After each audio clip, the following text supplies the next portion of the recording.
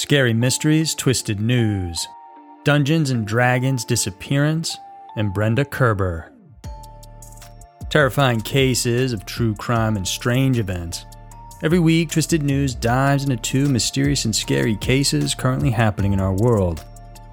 This week, we'll tackle the intriguing case of James Dallas Egbert III and the shocking developments on the Brenda Kerber disappearance case. Get ready for Scary Mysteries, Twisted News. Number 1. Dungeons & Dragons Disappearance. The disappearance of James Dallas Egbert III in the 1970s is thought to be one of the most controversial, most covered mystery cases of that era.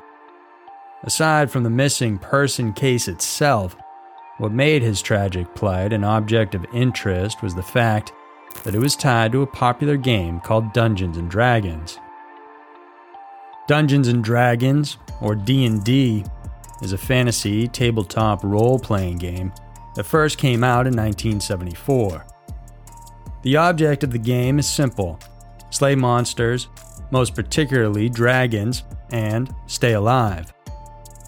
Unlike traditional wargaming, D&D players are assigned with different skills, strengths, and weaknesses. And depending on the mode, a session could require a dungeon master, the one who presides over the game. Egbert was obsessed with this game, so much so that the media attributed his disappearance to it. But like with most mysteries, it was more complicated than that. Born in Dayton, Ohio, to a well-off family, Egbert was gifted with a supreme intellect. He finished high school at the age of 13. At 14, he entered Michigan State University as a college student, taking up computer science. It was expected, considering that at 12 he already knew how to program and make computer games. At the university, he mostly spent his time playing D&D. It was basically his life. He even participated in the live-action version of the game called LARP, which is live-action role-playing. Here, he would physically portray one of the characters and enact one of the plots. It so happened that underneath the MSU grounds was a large labyrinth of steam tunnels. The place was the perfect spot for LARPers, who would later on turn the dark, hot, and steamy tunnels into a maze of dungeons. On August 15, 1979, Egbert left a suicide note in his dormitory room at Case Hall. He then consumed some methaqualone, a sedative and hypnotic medication, before entering the MSU steam tunnels alone. Fortunately, his attempt to kill himself failed. He woke up the next day and immediately went into hiding. However, he was soon found as there was a D&D convention that day, and some attendees had seen him in the area. But then Egbert had gone missing again, and this time the police and university authorities were prompted to search for the missing student. Initial investigations revealed that he had been dealing with a lot of issues that pushed him to commit suicide. Pressure over his school performance, possible drug use, depression, and loneliness were among the reasons pointed out by the police. Not satisfied with the findings, Egbert's parents hired the famous private investigator William Deere. Deere's investigation later revealed that the young man had also been dealing with his homosexuality. After going through all the available leads, Deere, together with the Michigan State Police, scoured through the tunnels. They found food and a blanket, but not the missing student. The lead detective theorized that Egbert's disappearance may have been related to Dungeons & Dragons, a lead that was picked up and sensationalized by the media. All sorts of theories, mostly wild ones, were thrown into the mix. Some said that the player might have badly injured himself during a session. Others went on to say that he was sacrificed as part of a satanic ritual. Weeks had gone by and the investigation went on. Deere began accepting tips and calls from anonymous people. One particular call piqued his interest. The information led him to a friend whom Egbert sought refuge with following the failed suicide attempt. The detective found out that Egbert had made another suicide attempt by ingesting cyanide. Once again, he survived, though. He then ran away to other locations before landing in New Orleans. Before he could even track him down in that city, Deere received a late-night call from Egbert himself.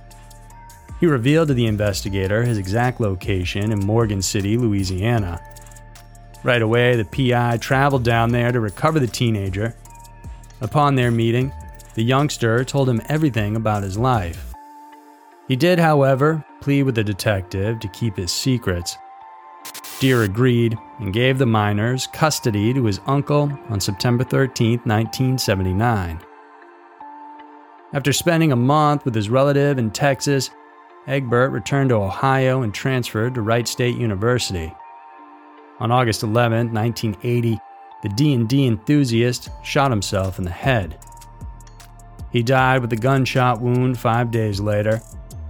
4 years after his death, Deere revealed Egbert's story in his book, The Dungeon Master. Number 2. Brenda Kerber.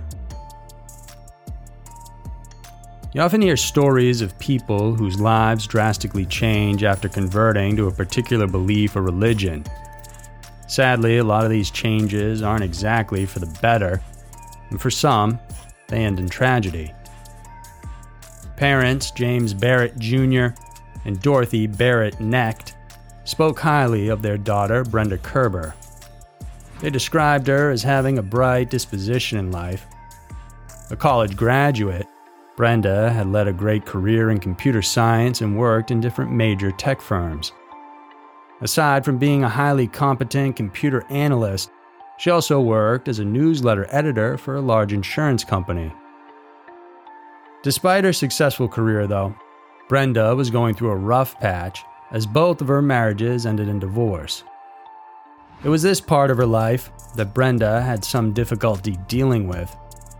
Then came the period between 1986 and 1987, when Brenda became involved in a New Age religion that focused on self-help and meditation.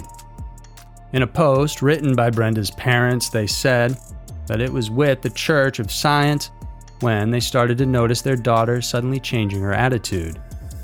She began to draw away from them, and even more so from her own children. Her passion for her newfound interest intensified when she met Frederick Lenz III.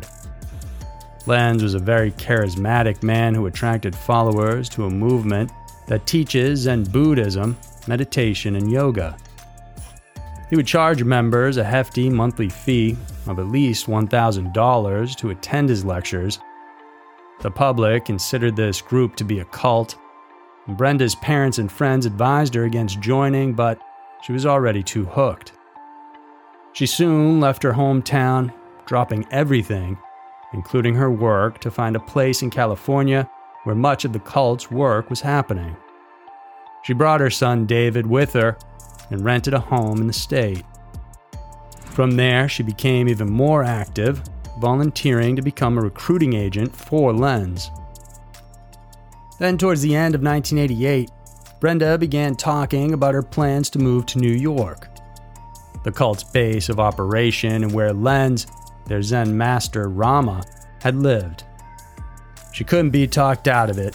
She persisted with her parents and even made decisions that shocked everyone she knew. She sold what little she had, including her furniture and most of her possessions. To ease the burden, she made drastic arrangements for her son to live with his father Michael back in Grants Pass, Oregon. She even signed an agreement that would turn over the child's custody to her ex-husband completely. In January of 1989, Brenda, together with a fellow Zen Buddhist, left California to follow their master in New York. There, she rented a place at an address she never revealed to her parents, although they still kept in touch through calls. When asked, she would beg for them to understand what she's been doing and, much to their confusion, would also plead for financial support, a thing that her parents opted not to grant. At one point, Mr. and Mrs. Barrett learned that their daughter had taken out a large loan from a bank amounting to $6,000. It was presumed that she used the money to pay for Lenz's seminars. Meanwhile, Brenda managed to find a job in New York, but was fired just a few months after being hired. Her difficult situation prompted her parents to track her down. In May of '89, they visited her in New York City. They found their sweet, loving daughter turned into a totally different person. The way she talked to them really put them off. In the words of her parents, it was a very traumatic visit. What they didn't know, though, is that this would be the last time they would ever see their daughter. After the visit, Brenda moved to a new place in White Plains, New York. On October 10th of the same year, Brenda's landlord informed her parents that she had gone missing for about a week. Her folks flew in right away to verify and reported her disappearance to the White Plains Police Department. An investigation was made and it was discovered that she vanished on October 1st. Her Ford station wagon was also missing. However, her personal belongings like cash, credit cards, driver's license, and even her diary were left in place. While the case was ongoing, the woman's family tapped on the media to help them find her. They even placed ads in publications like USA Today and offered a $1,000 reward for information leading to her true whereabouts. Unfortunately, though, no one came forward with any leads. So for more than 30 years, no one knew what happened or where Brenda had gone. Then, on January 19, 2021, White Plains police reported a woman's remains stuck inside a 1982 Ford Granada that was discovered submerged in the Muscoot Reservoir, which was located off Route 100 in northern Westchester County. It was later stated that the woman was indeed Brenda Kerber. Authorities determined the incident as suicide based on the findings from the vehicle, the medical examiner's examination, as well as the slew of evidence filed in the decades-long disappearance case. No other information was provided about this recent development on the Kerber disappearance case. The authorities, however, have confirmed that the family has already been notified. Unfortunately, Brenda's loving parents couldn't get the closure they deserved since both have long passed. So there were two of the most intriguing stories around. The world can be a crazy place, and Twisted News is sure to show you why. If you guys enjoy watching this video, then please do subscribe to our channel. We have new videos coming out every single week for you guys to check out. I appreciate you tuning in, and I'll see you soon.